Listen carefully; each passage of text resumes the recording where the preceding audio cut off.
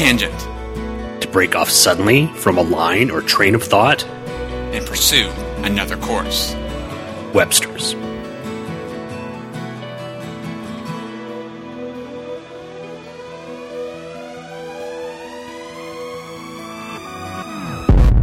Waking up to ash and dust, I wipe my brow and I sweat my rust. I'm breathing in the chemicals.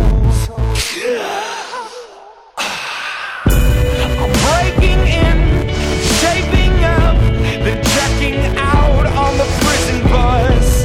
This is it, the apocalypse. Whoa, I'm waking up.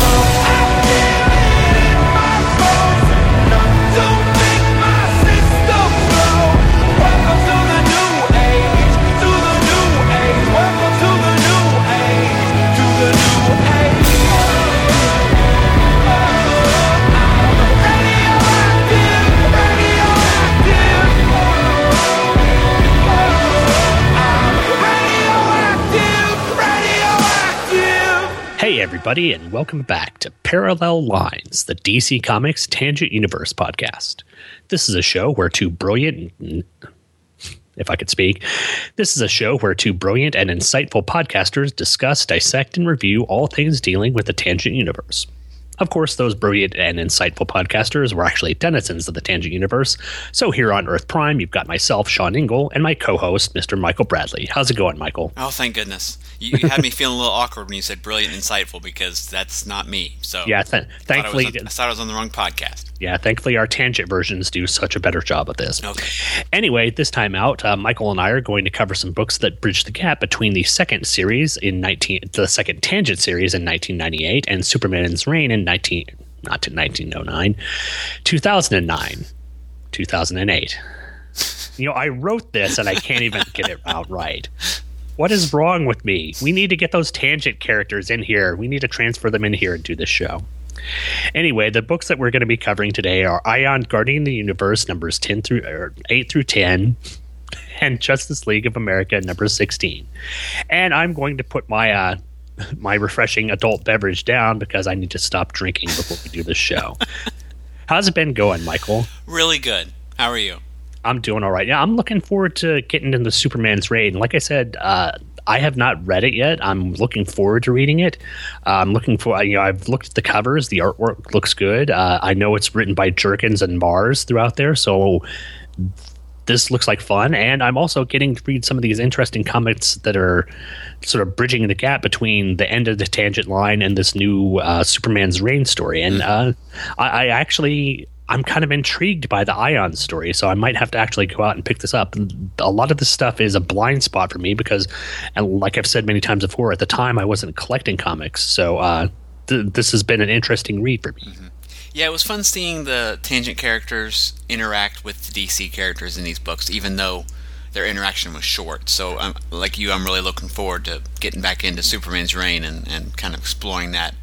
I did read it when it first came out, but like I said in a previous episode, I don't remember much about it, so I'll be looking at it with kind of new eyes as well. So cool. Like I said, I've been thrilled by all the tangent stuff we've had before. This little transition piece is going to be interesting, and I'm looking forward to Superman's Reign. So it's also interesting. Sorry to interrupt you, but no problem. All the books we've covered till now came out in 1997, 1998, and now we're into books that were from a decade later, so we're looking at somewhat different artists and different storytelling approaches and that kind of thing, so that's interesting too. Yeah, well, and it's also a new regime. Back then it was I'm assuming it was Paul Levitz, and now it's in the Dan DiDio era. Mm-hmm. So say what you will about that, there's a different feel to the books.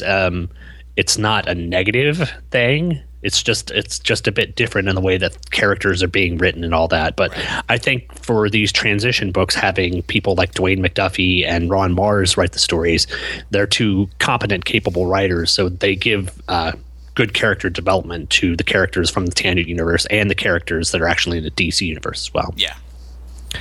But before we talk about the comics, do we want to go ahead and read some emails from some folks? I think so. Okay. Well, we'll start out with our first one, which is from Gene Hendricks, and he writes in about the story Tales of the Green Lantern. He says, Sean and Michael, so this is what would happen if EC published superhero books. That's the answer to a question I never knew I had. But coming from a guy that has a copy of Creepy #1 on my shelf right next to Crisis on Infinite Earths, I guess there's a reason it's a satisfying answer. We're back to the Phantom Stranger version of Green Lantern here, since we have 3 different origins for the character and the reader gets to pick the one that they like best. This sounds like another book that I'm going to have to pick up. Oh, definitely. I agree with Sean. I can definitely see Lois Lane as a Soldier of Fortune. Of course, whenever I hear Soldier of Fortune, the A-Team theme starts playing in my head. So now I'm dealing with a Tales from the Crypt-like story with 80s action theme music.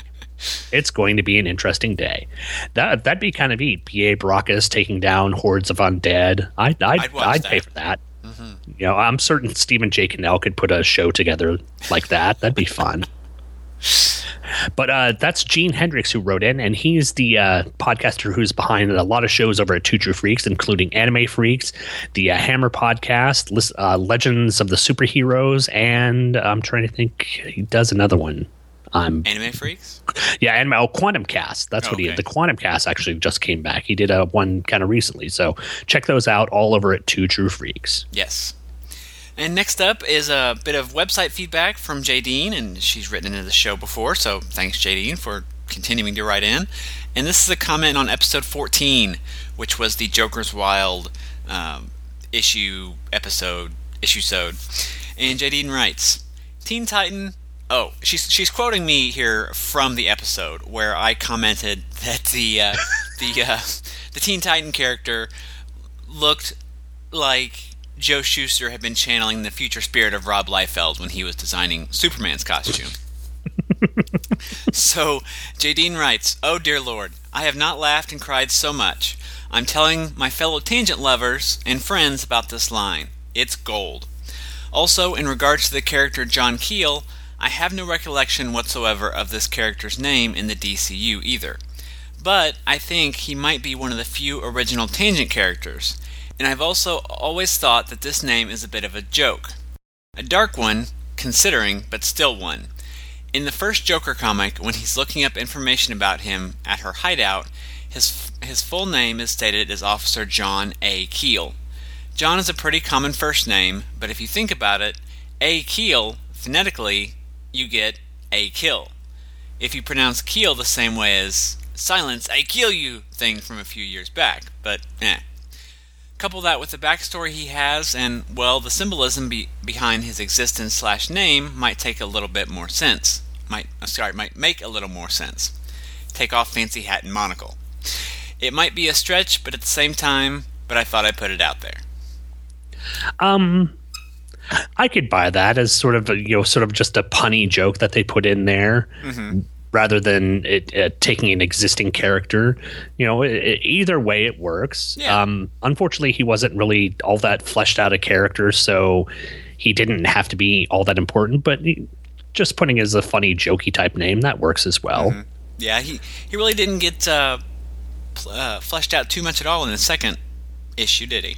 No, not really. More on the Joker and the other Secret Sixers, but... Yeah, he basically got, in the second Joker issue, he basically got wounded in the firefight with the OMAC, and then he was sort of, taken out of commission for the rest of the issue. So there you go.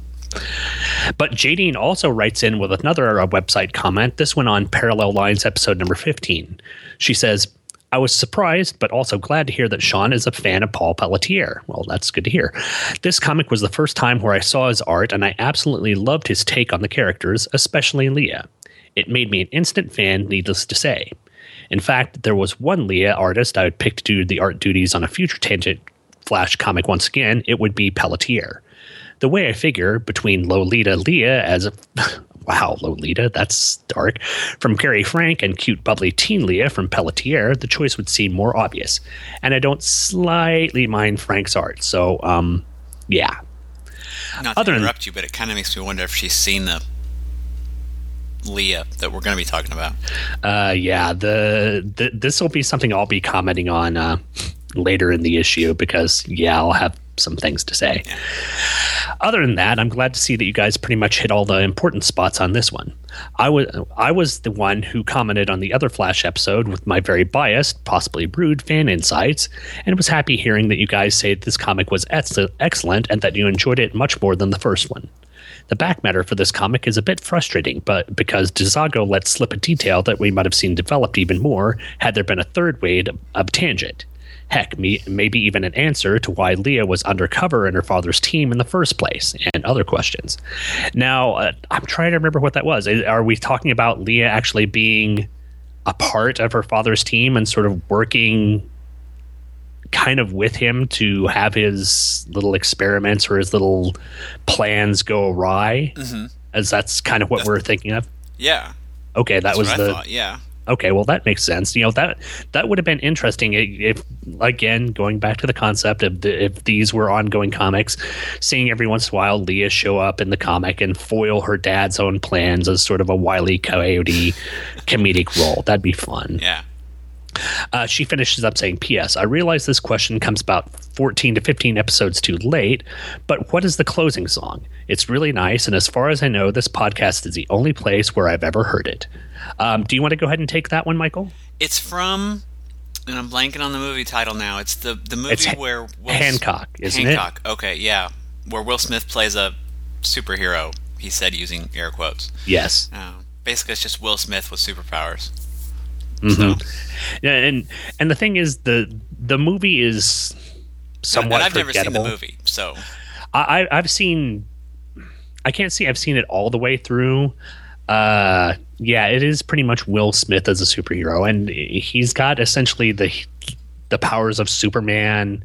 He's got flight, he's got super strength, he's got super speed. I don't think he has like X-ray vision or anything like that, but the basic idea of it is he's kind of a drunk and kind of a jerk, and he misuses his power to an extent where he's usually causing more damage when he tries to capture criminals than he's actually doing to help. And he gets a PR agent in the guise of, I can't remember. He's the main guy from Arrested Development. And you can put his name in here if you want to. And he basically gets with him, and his wife, Charlize Theron, is of the same race that Will Smith is, and whenever they're together, they lose their powers or something. And it's an interesting film, but I think you described it as Will Smith just being Will Smith, but as a superhero. Yeah. There's one moment in the film where supposedly Jason Bateman, that's the person. And there's one film where Will Smith as Hancock decides that he has to go to jail to pay for his crimes, and he gets thrown in lockup with a bunch of people that he's put in there. And he basically tells one of these people who's trying to approach him aggressively that if he doesn't leave him alone, he's going to shove his head up some other guy's butt. And supposedly that happens. Yeah, I don't know how it happens. So yeah, there you go. It's not a really pleasant movie, but it's a movie. Is it a comedy or is it kind of dark comedy? It's kind of a dark comedy. Okay. There's also a deleted scene that I think is on the there's a deleted scene that's on the Blu-ray or whatever that's also very dark that I don't even want to get into discussing. It involves a version of the Man of Steel, Woman of Tissue idea. So all right. Don't even go any further. Sorry, JD, we went on a horrible tangent there. Well, I apologize. Yeah, I mean, the movie doesn't sound like something I would necessarily enjoy on repeated viewings or even once, but the music I thought was good, and it really does kind of fit the end titles there for the show here. So yeah, I wanted something that was instrumental or just music, because we had the opening theme there has the lyrics with it. So. Mm-hmm. And I will admit, the movie not so great. I'm surprised the soundtrack, at least that final song, is outstanding. I love that song. It gives me the chills every time I listen to it. So good. But we've got one more piece of feedback for this episode, and this again comes from Gene Hendricks, and it's about the Power Girl issue that we talked about, and the subject is Pow Pow Power Girl. And Gene's email is, Sean and Michael, this was one of those books that I saw the design, and like Sean, I saw the art and said, okay, that's not for me. It does sound like an interesting story. Though. I do like the Power Girl is actually the 2.0 of Supergirl, like they did in the Justice League Unlimited episodes. The use of the Metal Men again is also a nice touch, doing more world building and continuing the story of those characters. I do like the double, triple dealing covert action and geopolitical intrigue in the issue. While the issue is essentially named for the character that is in the least, I still think that the story sounds pretty satisfying. Yeah, there's some serious science issues, but comics. Gene. P.S. Sorry for spoiling the end of Mystery of the Batwoman for you, Sean. I'll make sure to put in spoiler warnings for any other 12-year-old references that I make. No, that's completely on me for not keeping current on the DC animated stuff. I know that I still need to see Mystery of the Batwoman. I'm pretty certain I've seen most of Sub-Zero, and I know I've seen The Return of the Joker, the Batman Beyond one. But unfortunately, I haven't kept up on most of the recent DC animated stuff. Like, I haven't seen Throne of Atlantis. I haven't seen Justice League War. Same here. I think I saw Justice League Doom, and I saw the Flashpoint Paradox. But after that, I just kind of dropped out. I never really cottoned on to the new style of the animated movies that they came out with. I really enjoyed the take that they had on the Justice League animated shows, the TV shows, but when they changed it up for the movie, I just wasn't as into the animation style. Yeah.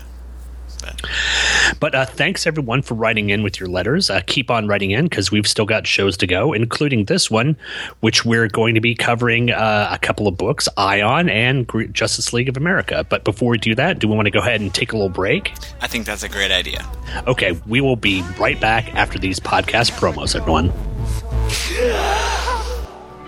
This is an imaginary podcast, which may never have happened. The Shortbox Showcase. But then again may have. About a father and daughter. I'm Professor Allen. And I'm Emily. Who came from Ohio and talked about comics. Walking Dead. Tintin. Black Lightning.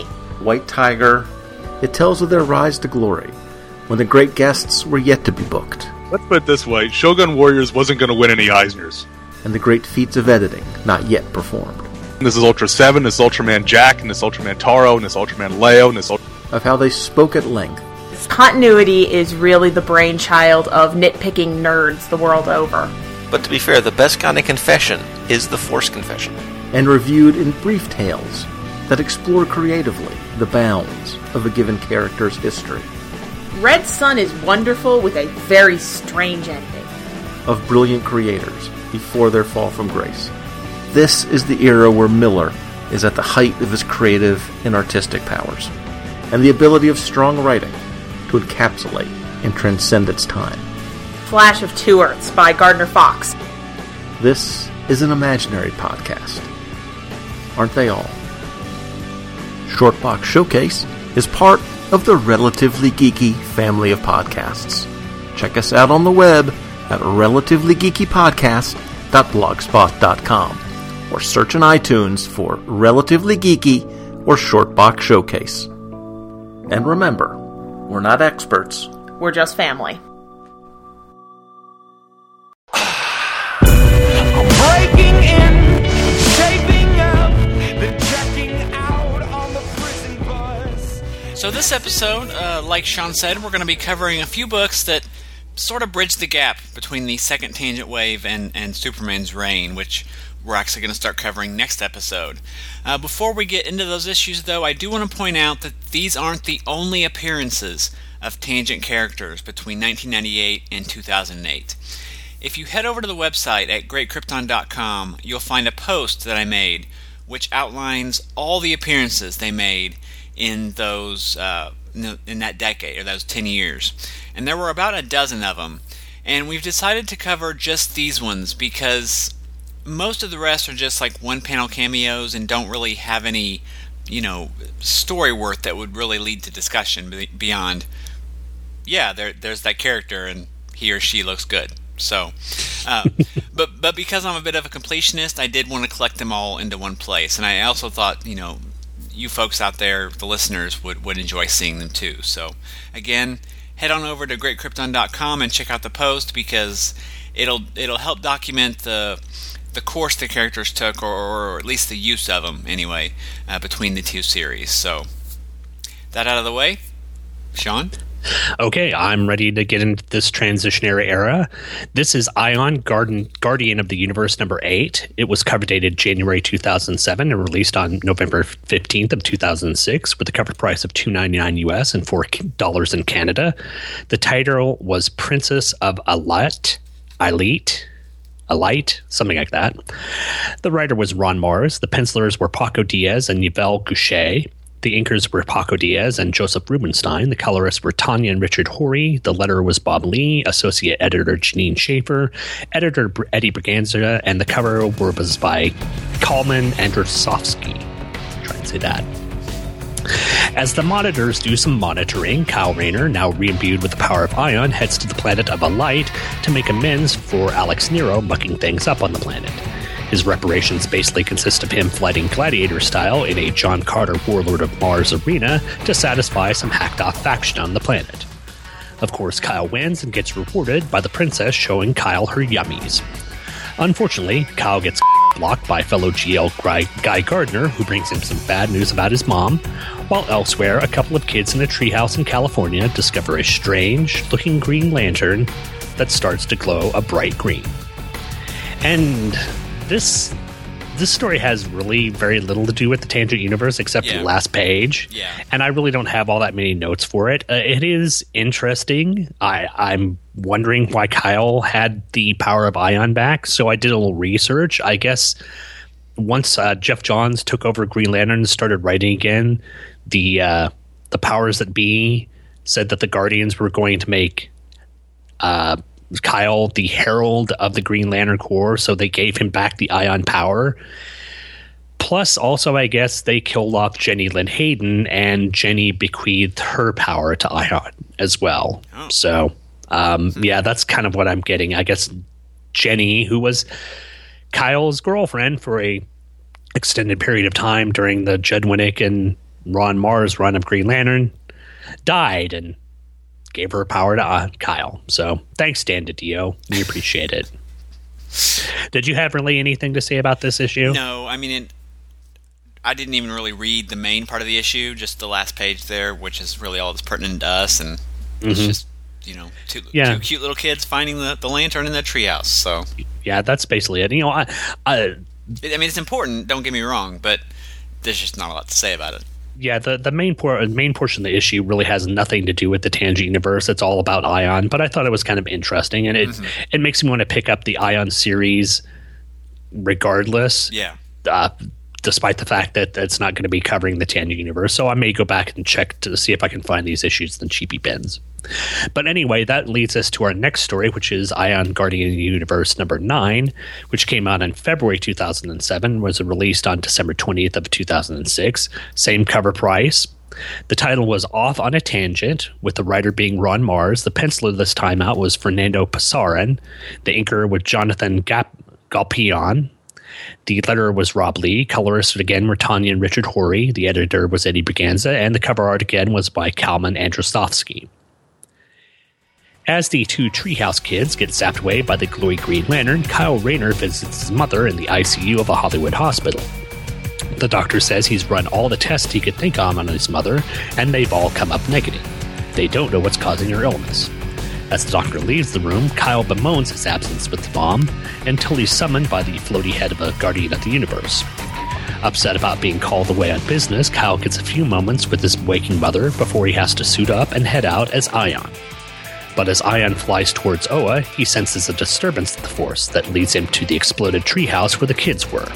However, instead of random body chunks of 13-year-old lying around, Kyle finds the Tangent Universe Flash and Atom, who in true Marvel form, yes I know this is DC, but at times the lines were starting to blur, the heroes fight, eventually leading to the Atom putting his fist through Ion's chest. Thankfully, this isn't like what Black Adam did, and Kyle survives.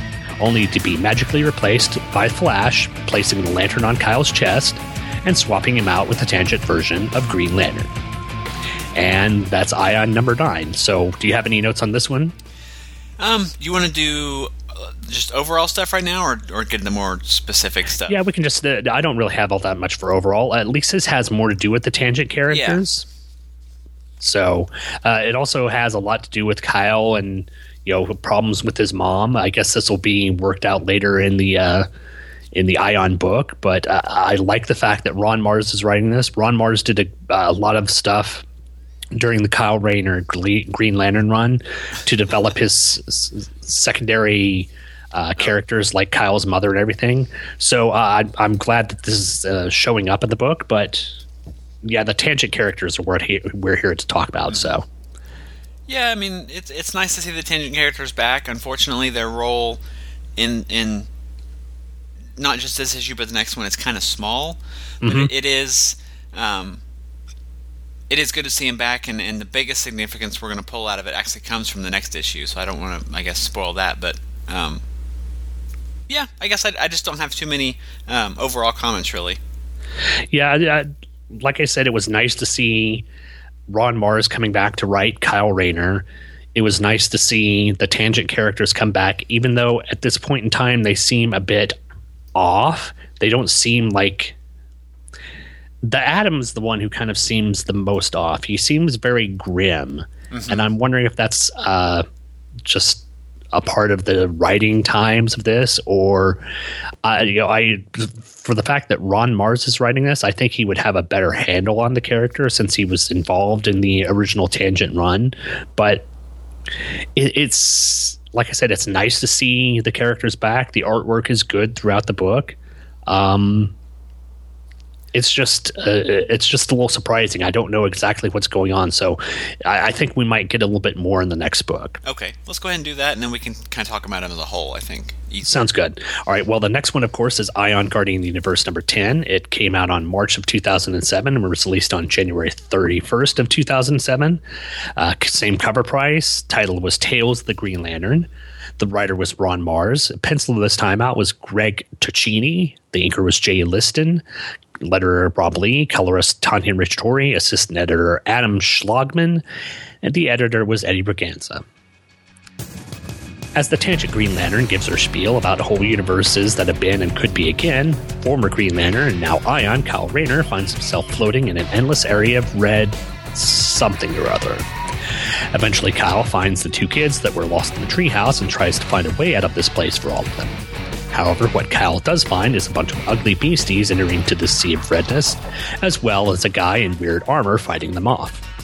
After some McFightenstein, Ion finds that the armored guy is actually Captain Atom, who has been using the Bleed, the name for the area that they're in, to travel to multiple places and avoid the monitoring eyes of the monitors. Then, for some reason, we switch to a kid playing on his new Nintendo Wii, and then it's back to the Talkie Talk, where Captain Atom explains the multiverse to Kyle, and the Tangent characters use Green Lantern to swap people on Earth for Manhunter, Joker, and the Spectre from the Tangent universe. But all of that is broken up by Kyle popping out of Green Lantern's chest and swapping the Tangent heroes back to their own Earth. Crisis averted, Kyle heads back to Oa, drops off the Green Lantern with Guy Gardner in an awesome cameo, and gets his next marching orders from the Guardians.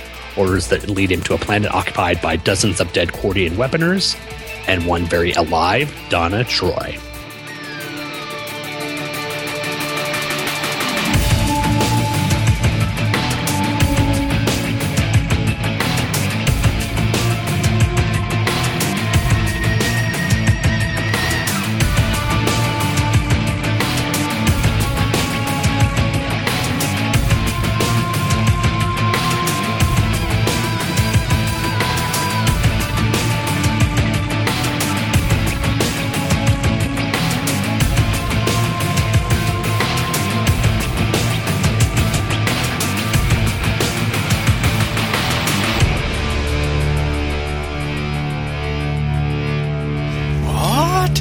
Yes, I'm like, again, the sad thing is we came into this supposed to be looking for the Tangent characters, And unfortunately, I'm more interested in what's going on in the Ion storyline. We've got interesting cameos by Guy Gardner. We've got Donna Troy at the end of this. We've got Sickness with Kyle's mother. I enjoyed Kyle's mother and his interaction with her throughout the Green Lantern book. This Ion book looks really engaging, and we're supposed to be here for the Tangent Heroes, who are just sort of placeholders here. Yeah, they could really be kind of any random set of characters from another universe. It's just it's neat for us because they are the Tangent characters that we've been looking at for, I guess, the past 9 months, but story-wise, it doesn't have to be them. Yeah, I agree. It could have been any group of characters that could have swapped out from the different universe.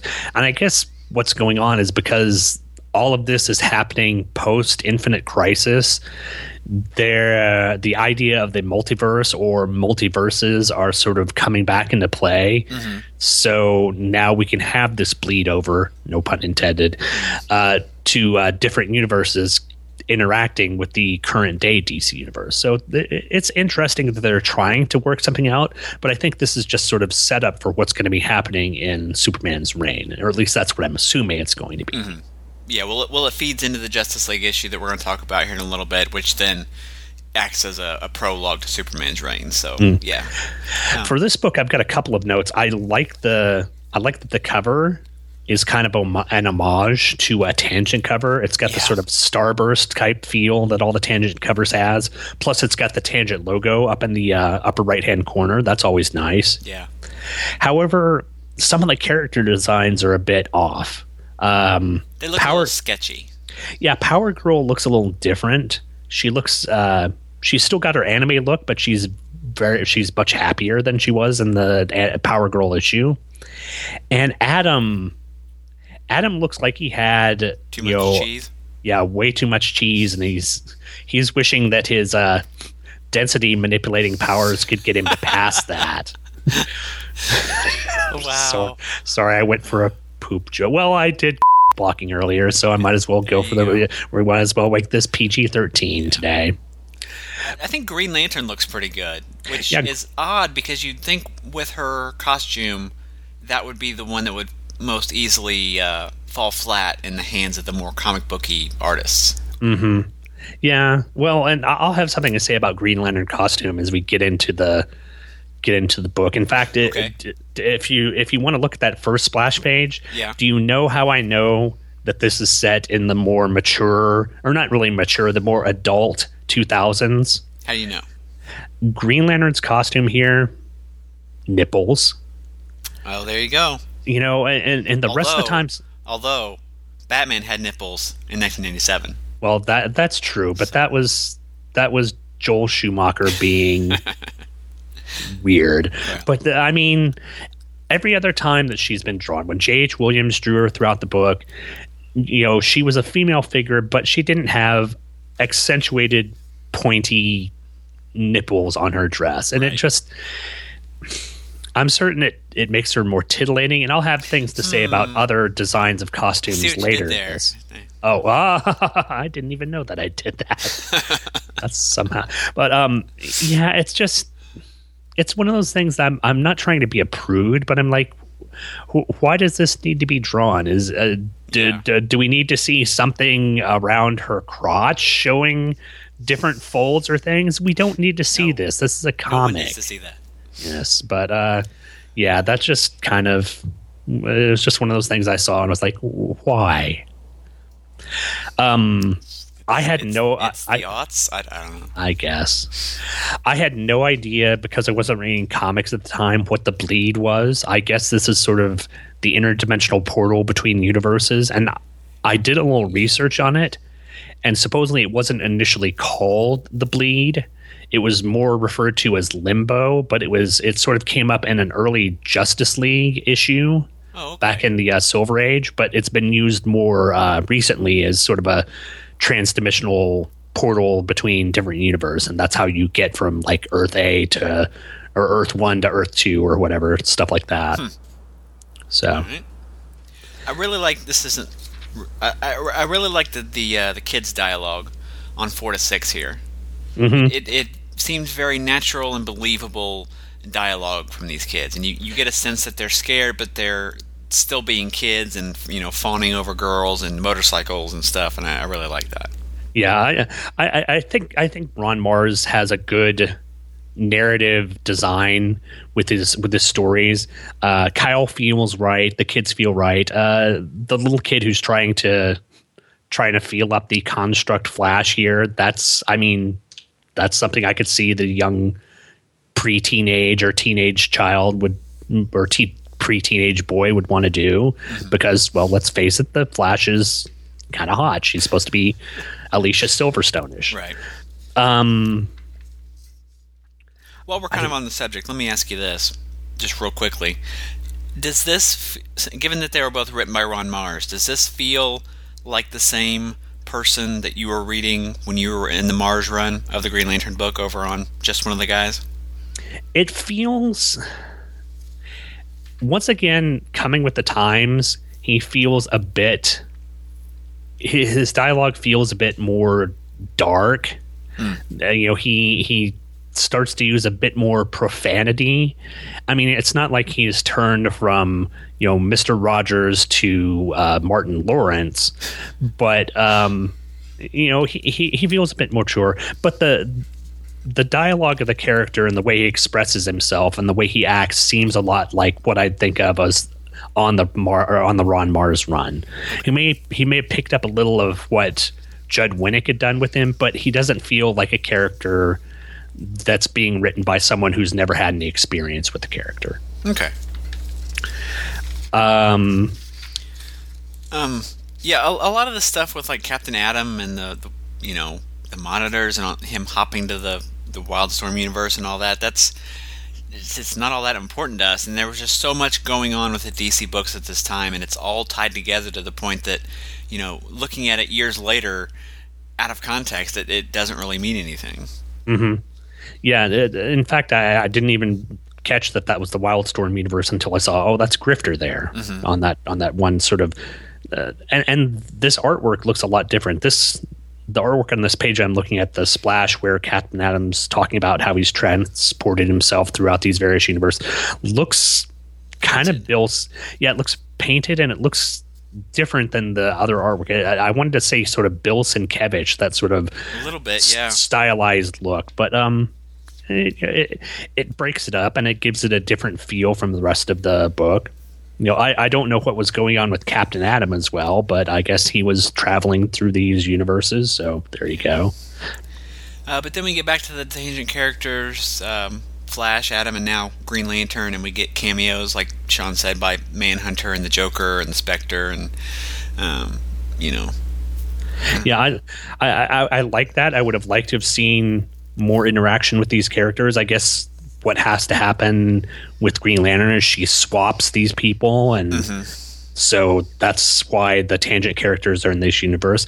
I do like the sort of on this page, and the pages aren't numbered here, but the page where all that happens, the sky suddenly turns red, which is a nice nod to Crisis. Whenever a crisis comes along, the sky turns red. So I think that's kind of neat. Well, I think I remember reading somewhere that bleed, like when there's hinkiness going on with the dimensions and stuff, that bleed starts to like seep into the various universes, and that's why the skies turn red. Okay, that would make sense. As the barrier starts to fall here, and they're swapping characters around, that's what's happening. Well, that would make sense. I like that idea there. That totally works for me. But I don't really have any notes until the end, except for Guy Gardner's cameo. I like the way Ron Marz writes Guy, and I like, as much as I loved Guy Gardner, even in his goofy warrior phase, I like when he's written well, and Ron Marz does a good job of writing him here. And like I said, Guy's just fun, so I'm happy to see that. Go ahead. I was just going to go to the end. Go ahead and say what you were going to say. One thing I did find intriguing, and I should have brought this up when we were talking about 9 because it's more prevalent there, but all the dialogue from the tangent characters is lifted from their original books. And that's not something they really carried on to the next issue, or to the Justice League issue we're going to talk about. So I don't really know what that's about. I didn't even make that correlation. That's kind of interesting. I didn't know it was all. I thought it was all new dialogue that they were putting in here, but that's kind of maybe it's just a way to say. I don't know exactly what that would be saying. Yeah, because it's not really. If you go back to issue 9 when they first show up, what the tangent characters are saying isn't really lining up with what Kyle is saying. I mean, it kind of is, but it's not fluid, you know? Yeah, so kind of like it's almost like they're ghosts, but yet they're interacting with Kyle, so it's weird. Yeah, because if you also look at their speech bubbles, they're rather than Kyle's speech bubbles, they're covered with this sort of the green halo around right. it. Yeah. But yeah, now that I realize that is dialogue that came in from the other comics. That's weird. Maybe I'd give you credit for the whole possibly them being ghosts or being phantoms of the other universe. So they're just like it's like comic pages being placed on this universe. Yeah, something like that. Yeah, maybe it's such a thing as the barrier between the universes wasn't as weak as it was by the time we get to the Justice League issue, or something. I don't know. I'm trying to no-prize it, but it's an interesting idea, and that was a good catch. I didn't even realize until I noticed they felt kind of stiff and their dialogue felt a little out of place. But now that you mentioned that their dialogue was lifted from previous tangent books and just put into this book, it makes you think that why was that being done? Is there some sort of reasoning behind that? And that's kind of an interesting idea. It was an interesting couple of issues. I mean, not a lot of tangent stuff to talk about per se, but I wouldn't mind revisiting this whole series at some point. Not on the show, but just as a reader. Yeah, as a reader, I'm kind of, I finally went to my LCS and picked up these books, and they had the entire run of Ion books, and wow. I just picked up 8, 9, and 10 because I need to read them. Oh. But now because I may wait until they get a sale on them because they weren't in the cheapy bins. I may go if the comic book, because free comic book day is coming up here pretty soon, and I'll go pick them up then and see if I could, because it's only a 12-issue run. Mm-hmm. And so far, I've been interested in the books, and the artwork is a bit different from what I'm used to, but it's not jarringly bad. So I'm intrigued by the book, despite the fact that the tangent characters weren't front and center in them. Yep, and I think this is one of the last times Mars wrote Kyle Rayner too, isn't it? Yeah, I think so. I don't think he's come back. I don't think he's written anything on the Green Lantern Corps or anything past that, which is. I know he went and wrote the Green Lantern retroactive 90s version, and he and Darryl Banks did it. I forgot about that, right. But that's, I think, the last time that he actually came back to the Green Lantern character of Kyle Rayner. So maybe it should just stay that way. As much as I like Ron Mars, maybe just going on a high note would be a good thing. Yeah, that's true. And as I've covered on my show, when he first left the Green Lantern issue, it felt kind of inventory-esque, and I would have liked him to go out on a better note. But I haven't gotten to the end of the Green Lantern run yet, where Ron Mars comes back and writes Green Lantern. So I'll be interested to see how that goes. But this isn't a Green Lantern comic, this isn't Green Lantern podcast. This is a tangent podcast. So we had to talk about the tangent books, including the next one that we're going to be covering, which is Justice League of America number 16. Do we want to go ahead and take another break before we get into that, though? Take a break. Yeah. Okay. One more promo, and then we'll come back for the Justice League issue. Sounds good to me? Sounds good to me.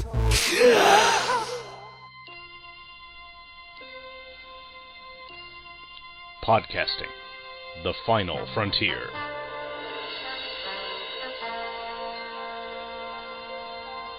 This is the Hammer Podcast. Its 30-minute mission: to rehash geeky topics, to seek out new bastions of nerdiness, to timidly go where the more talented have gone before. The Hammer Podcast is the official podcast of the blog, The Hammer Strikes. Both the blog and the podcast come from the mind of your average late 30s geek. In other words, insane ramblings about science fiction and fantasy minutia. If that interests you, please visit thehammerstrikes.com.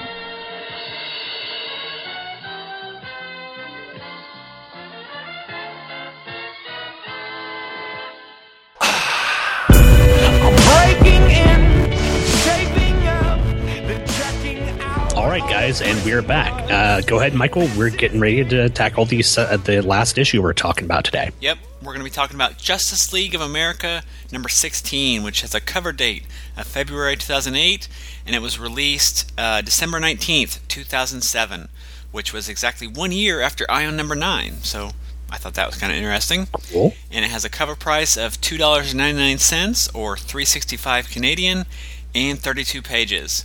And there are 2 stories in the book, but we're only going to be covering the first because the second has absolutely nothing to do at all with the Tangent characters. But the credits for that 15-page story are Dwayne McDuffie, writer, Joe Benitez, penciler, Victor Lamas, inker, Rob Lay, letterer, Pete Pantazis, colorist, Benitez, Lamas, and Pantazis cover, Adam Schlagman, assistant editor, Eddie Braganza, editor.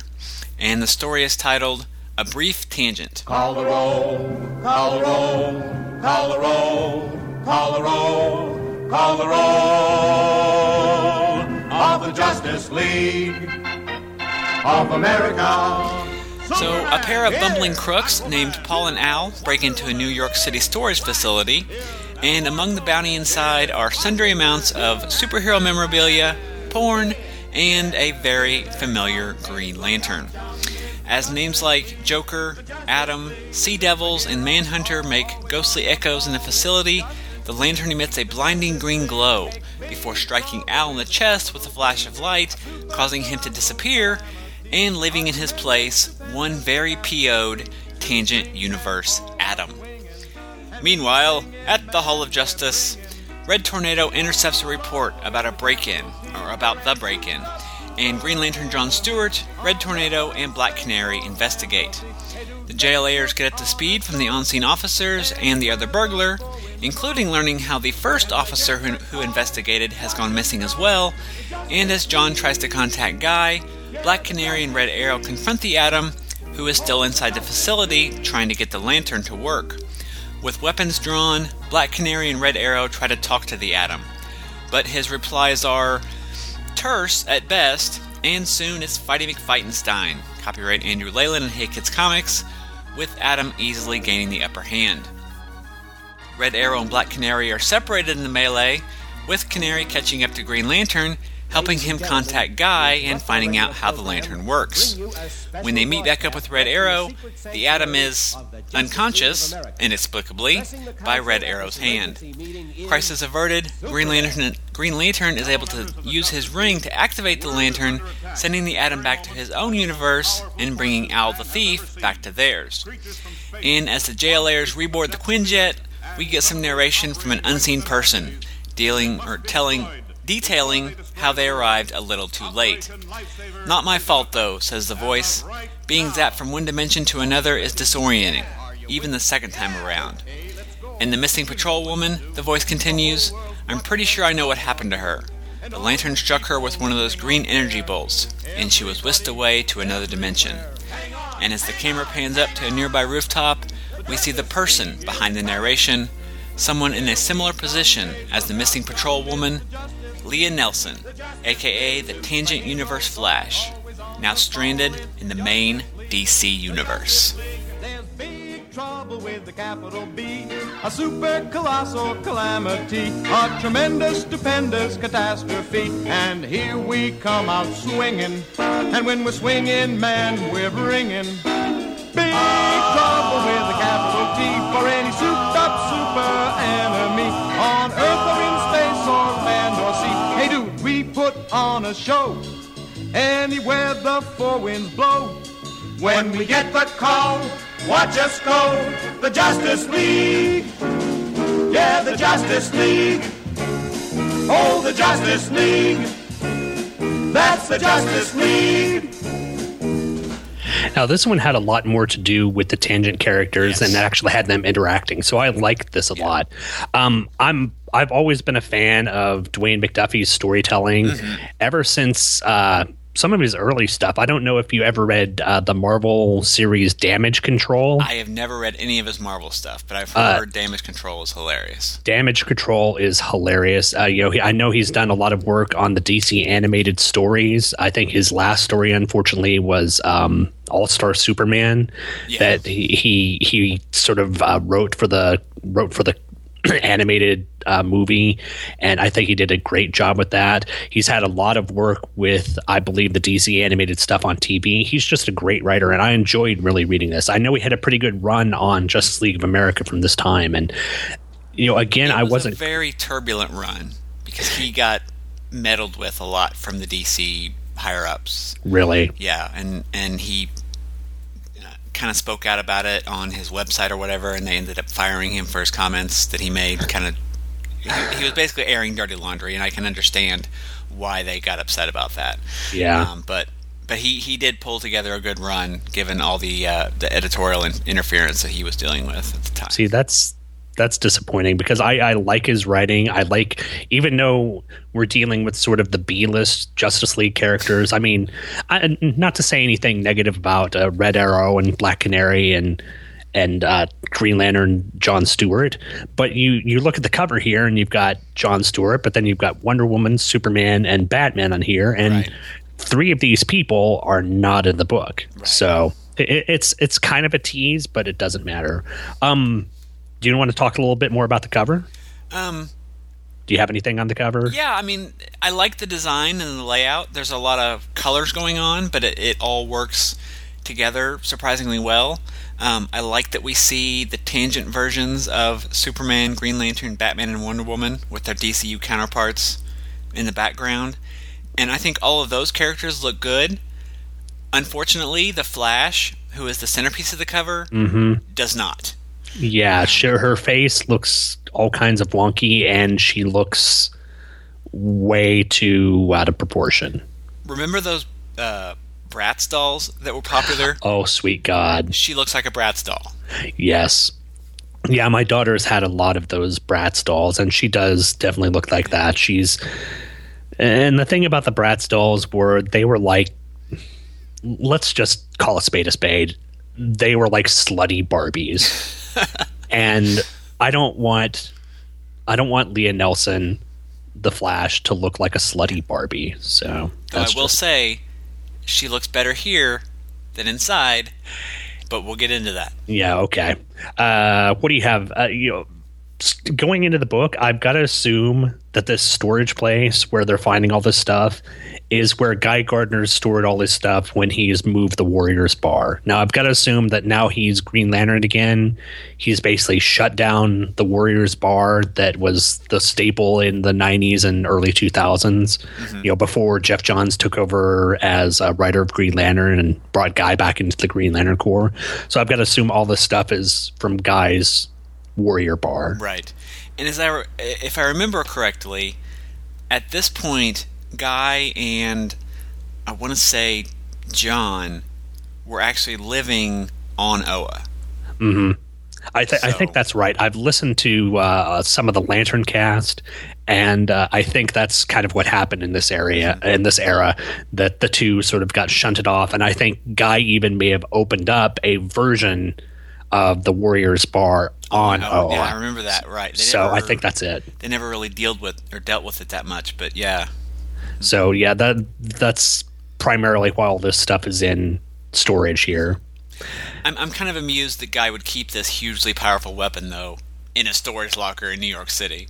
I mean, it does kind of play into that bothersome portrayal of Guy as a brainless lunkhead, but it's kind of funny too. So no, I can agree with you, and the fact that Guy really didn't take it all that seriously doesn't surprise me all that much. I mean, that's Guy's like, oh, it's a paper lantern. Oh, just put it in storage. It's fine. Right. I do like on that third page that we get a Justice League roll call. Yeah. That's all. I don't know how often this was done in the books, but I like it here. It's a nice callback to the early days or the Silver Age of the Justice League and the Justice Society, where you'd have these roll calls. So this is fun. Yeah. And we get an Atom logo here in the speech balloon when the Tangent Atom appears, and it's actually the logo that was being used on the Atom ongoing that was being published at this time, but it's really similar to the one used on the Tangent Atom book. And I did a little digging around, and both versions were designed by Ryan Hughes. Oh, that's neat. Well, that's cool. I'm glad to see, because I don't think we mentioned it on the cover for that Ion issue, number 10. His Tangent logo was used up there as well. And obviously the design was much more like the Tangent Universe books. So I'm glad that I'm hoping that Ryan Hughes got at least a little bit of money or something, or at least notoriety for having his stuff used on the Ion book. Right. And it's kind of that logo's kind of incorporated on the cover of this issue too, down in the corner. Oh yeah. Yeah, they've got the arrows and all that. I don't think the T looks the same. No, the T's a little extended out, but that does have the sort of circular pointed arrow thing going out, the pinwheel type thing. The next page, Red Tornado got blown up. That's surprising. That's never happened before. I don't know why they did this. This is a completely new thing. I think that comes from 52. Oh, okay. I think. Yeah, that's probably the first time ever that Red Tornado has ever been blown up. I don't think it's ever happened before. Pages 5 and 6. One thing I really like about Dwayne McDuffie is how he was able to pack a lot of character and emotion into tiny moments. And I think he does that here with Paul, the thief that was left behind. He only has a few lines, but you get a real sense that this guy is scared and worried about his friend, and I really like that. I also like the artwork on these pages. Everyone looks different individually. I like that the characters, especially Black Canary, I don't think she looks too out of proportion. Here. Here. I'm certain there are other times where she will, but I like the artwork. Benitez does a good job with the artwork in here. Let's see. My next note is I guess it's on page 11. These pages aren't numbered. Where Guy Gardner is fighting the Space Beastie. Every book is 8. That's 8. Okay. Yes, because I had a similar note. Every time that Guy Gardner is in the book fighting something and being obnoxious makes the book better, in my opinion. And I love he's using a giant Green Lantern chainsaw construct to try and fight this thing. That's just that's fun. Yeah. Can we go back one page? Yeah, sure. Just on the art here, Black Canary. Sorry, no. Oh yes, her legs. Yeah. They're twice the length of the rest of her body combined, and I'm pretty sure her waist is only slightly larger than her neck. So I will admit, and the thing is, you look at the preceding page of that, she looks fine there. I mean, that waist. She looks awful. She looks a little skinny, but I don't think she looks. Yeah, well, maybe I am being a little bit generous. Her waist does look a bit thin there. But yeah, I will admit that one image of her legs, no one has thighs that long. No. Yeah. But still not the worst depiction in the book. No, we'll get to that here in a few. Yeah. The fight between Red Arrow and the Atom and Black Canary is nice. Yeah. I like that the Atom uses his density manipulation powers to sort of Shadow Cat or Kitty Pryde Black Canary down to the first floor. Yeah. That's a nice way of getting rid of her without being violent, without trying to do any damage to her. I thought it was interesting that there's no exchange of names between the characters, and I like that because it saved us from having a repeat of the scene from the Ion issues where Black Canary and Red Arrow have to point out, hey, someone else is the Atom, and then they have to go through that whole explanation again. But it's also a more natural flow of dialogue, I think, because when you're confronting a threat, name checks aren't going to be your top priority. Yeah, and I think that's a credit, again, to Dwayne McDuffie's writing, that he doesn't feel the need to say, well, my name is the Atom. Who are you? I'm Red Arrow. Right. I used to be Green Arrow. We get it. We're just fight guys. But yeah, getting back to the fight, of course the Tangent Atom is going to be not much of a match for these two. I mean, he's one of the most powerful characters in that universe, and these two, while highly skilled, have no superhuman abilities. but still, I think it speaks a lot for. Well, I was going to say it says a lot for the character, but it's really more the use of the character, that he's not the one doing the attacking. And I think that speaks well for how they're portraying him, because I'm glad that this seems like it isn't going to be a situation where the Tangent characters come from another universe, so they must be the bad guys automatically, fight. They're going to hopefully stay true to both characters, or all the characters' depictions in their own books and universes. Yeah, I agree. In this one, I felt more like the Tangent characters were better represented than the Ion books. Adam felt more like the hero that he is, because in this one, it looks like he's searching for something, and he's not outright attacking them. He's defending himself. Right. So it makes more sense here in this book. He feels more like the Tangent universe version of the Atom, for some reason transported over to our universe, rather than some villainous character that the DC universe has to take on. Right. We get some nice interaction between Guy and Dinah on 12. Which is not uncommon. Dinah was, during the JLI issue, would always call out Guy, and I like the fact that she's the one who's able to just basically yell at him and tell him to listen to her. Although I will say that that fifth panel there, that's just Guy looking up at him. Guy looks kind of like a goon. I'm not all that impressed with his look on him, but when Benitez draws him like as a full figure away, like that middle panel, he looks fine. His face just looks a little off. Let's see if I have any other notes. I don't really have any notes until the final splash. I'm wondering if we don't see how Red Arrow took down the Atom, but I'm wondering if he had a Deus Ex Machina arrow in his quiver. I've got to assume, because you're talking about, someone who's skilled in martial arts and everything, going up against all the Atom had to do was use his density powers to make his skin almost impenetrable, and Red Arrow could hit on him all he wanted. He could just stand there and go, not feeling anything, nothing, no, not there, no, even that kick right there, here, I'll spread my legs, it doesn't matter, you can do it all day, nothing. So you've got to assume something goofy happened, but just go with it. It's comics. Does it bother you that the Leaguers didn't really mention the missing patrol woman?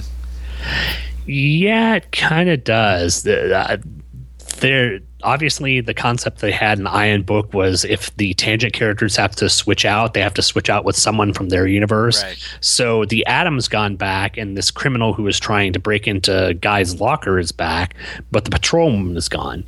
So the fact that they're not worried about that kind of gives me a little concern. But again, story element, and you have to have the Flash come in and be trapped in this universe. So comics again. Yeah. But do you want to get to the thing that I think we're going to be kind of complaining about? Yeah. I mean, I don't know if want is the right word, but I think we need to touch on it. The last page of the story is a full page splash of the Flash. The way it's framed, you see from about mid-thigh to the top of her head. And she looks really bad. It's a very hypersexualized portrayal of what is meant to be a teenage girl. And I don't like it at all. Yeah, and neither of us are prudes. We both can enjoy the female form, but this is supposed to be a teenage girl.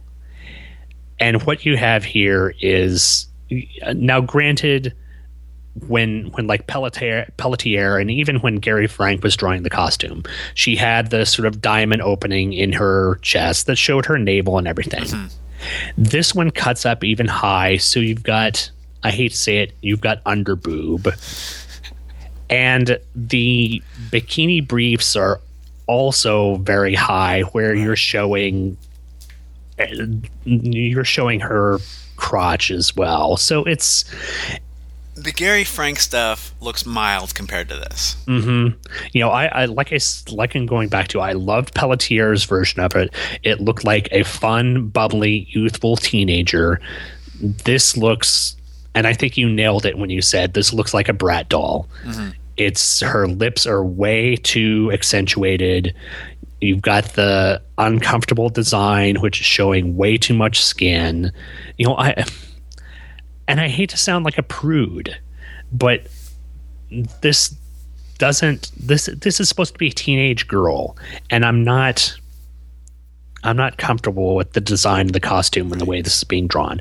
Now, if this were Black Canary, or if this were an adult superhero, I might be more forgiving, but this is a teenage girl, and it just makes me feel uncomfortable. Mm-hmm. Writing-wise, the last couple of pages, and I'm really sorry to use this word, but it's a nice reveal of the character. Mm-hmm. But the art, just on that last page, just, I'm sorry, it's bad. Yeah, and again, you get the thing of her waist being way too small. Mm-hmm. I mean, in general, I liked Benitez's art throughout the book. There are a few minor portions of this, but his female figures look way too stylized. Mm-hmm. And that's one of the things I wish people would get away from in comics, is making these hyper-realistic, overly sexualized female figures, because it does nothing to enhance the eye. It does nothing to bring women readers in, I would think. When women take a look at this and see this is how they're supposed to be, and I'm not trying to go off on a sort of feminist creed, but this is not how normal women look, and it's uncomfortable. I mean, you know, it's not like you. I like Benitez's work in this, you know, a few wonky things. I think his pages, I like how he lays out pages. They're easy to read, they're easy to follow. He's a good storyteller in that regard. Most of the time, his male characters have looked fine. The Black Canary stuff was hit and miss throughout the issue, but, you know, I would say probably more hit than miss. But this is just not at all. Yeah, I don't know. Maybe we should just move on. Yeah, I think we should close this one up and hope that we get better things when we move on to the next bunch of books. If you have a physical copy of this, be sure to read the backup. We're not going to talk about it because it's not tangent related, and we're not going to cover it. But it's just a short little holiday tale by Alan Burnett, and I really enjoyed it. I don't think Sean did so much from what he said before we started recording, but I liked it. It was a fun little tale of basically Red Arrow hunting down a person who was a reformed criminal and finding out sort of it was a sort of Christmas story. Mm-hmm. It wasn't bad, but again, it didn't really have anything to do with the Tangent universe. So it was one of those things where it was nice to see it in the book, but it didn't really have anything to do with what we were going to be talking about. Right. Yeah. We're not going to cover it. I just wanted to recommend for the folks out there if they wanted a good story. The Ion issues we covered were reprinted in Ion: The Dying Flame trade paperback. And the Justice League issue was reprinted in Justice League of America, the Injustice League, hardcover and trade paperback, and in Tangent, Superman's Reign, Volume 1. So if you can't find the physical copies and want to get the trades, you can go that route. But that's all I got. Same here. It was an interesting it was an interesting way to, after almost a decade of the heroes being, placed back in their universe, to sort of bring them out. And I can kind of see why they would be being brought out, because the whole changes being brought up with Infinite Crisis and everything. Mm-hmm. So I'm interested to see where the Superman Reign book takes us and what we're going to be reading at that. Yes. So next time out, we're going to be taking a look at, I guess, the last, well, maybe not the last version of the Tangent universe in the coverage of the 12-issue series of Superman's Reign. But that'll be coming in, 2 weeks? Or are we taking a break after this? No, we already had a break. Oh, we already had a break. We already had a break. That's right, we did. I should have realized that. It's like a vacation from work. It just went by way too fast. That's true. So 2 weeks from now, we'll be tackling the first issue of Superman's Reign. We hope you guys will come back for that. And thanks, everyone, for listening to Parallel Lines, the DC Comics Tangent Universe podcast. Catch you next time, everyone. See ya.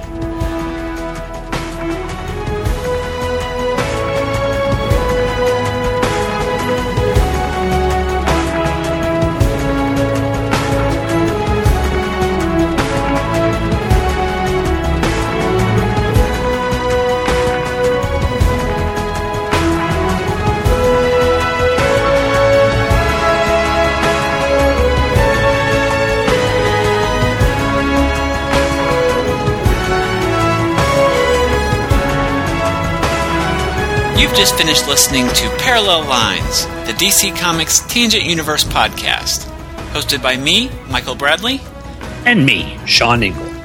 The show can be downloaded from a variety of places, most notably Michael's website, GreatKrypton.com, where you can find show notes, cover images, and a section for leaving comments about the episodes. It also can be found on iTunes by searching for Parallel Lines. And if you happen to use iTunes, please take some time out to leave a review. Maybe even a 5-star one. Every review helps more people find out about the show. The show is also on Facebook, where you can like us and get updates when new shows are posted. Plus, images, plot elements, and general discussion about the books can be found there as well.